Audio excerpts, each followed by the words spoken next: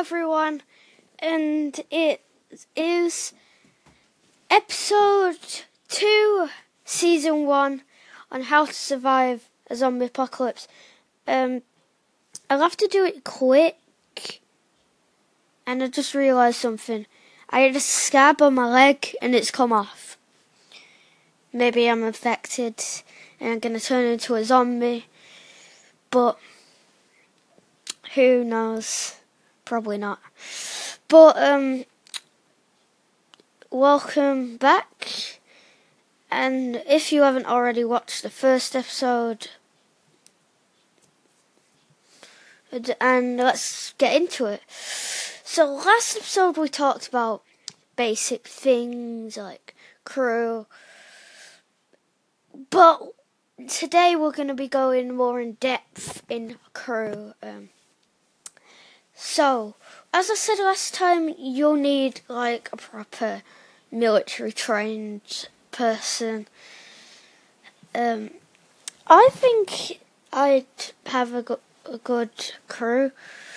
I mean, I have a friend who's really strong, so he'd probably be able to defend me if he's not already dead. I always think if you survive the first part of the apocalypse, you're kind of good. Like, the first part of the apocalypse will be like, if you live in the city will be full of them, so you just got to survive that and then move on.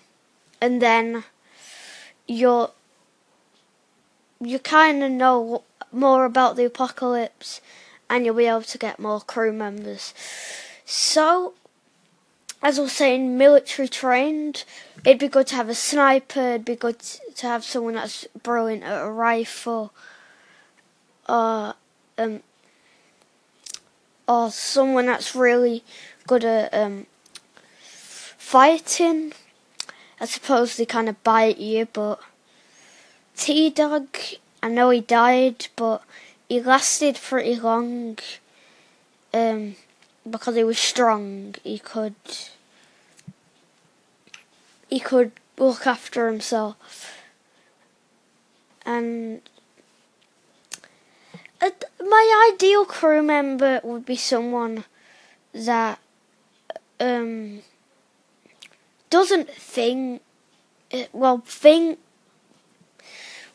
isn't really bothered about what's going to happen just at that moment. Say you needed to get out, they just focus on the task to get out, and then they'll bother about it, because I suppose that's not very good, because you need to be thinking ahead of the situation. But someone like that can help you get out without thinking, oh, when you get out you're going to die anyway, so I'm going to leave you here. I'd want someone that doesn't think like that. Maybe does think ahead, but isn't that serious about it. And someone that is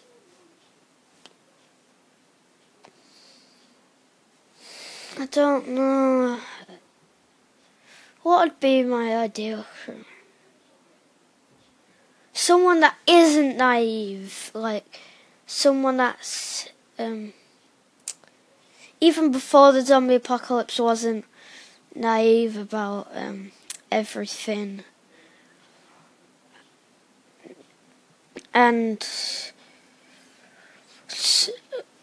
someone that isn't scared, because someone that isn't scared, like say fear overcomes you and you end up dying because you're panicking and stuff. I want someone that isn't afraid. I suppose they wouldn't. It's kind of ideal, but kind of not at the same time. Alright, so thanks for watching. I'll see you in episode 3, season 1.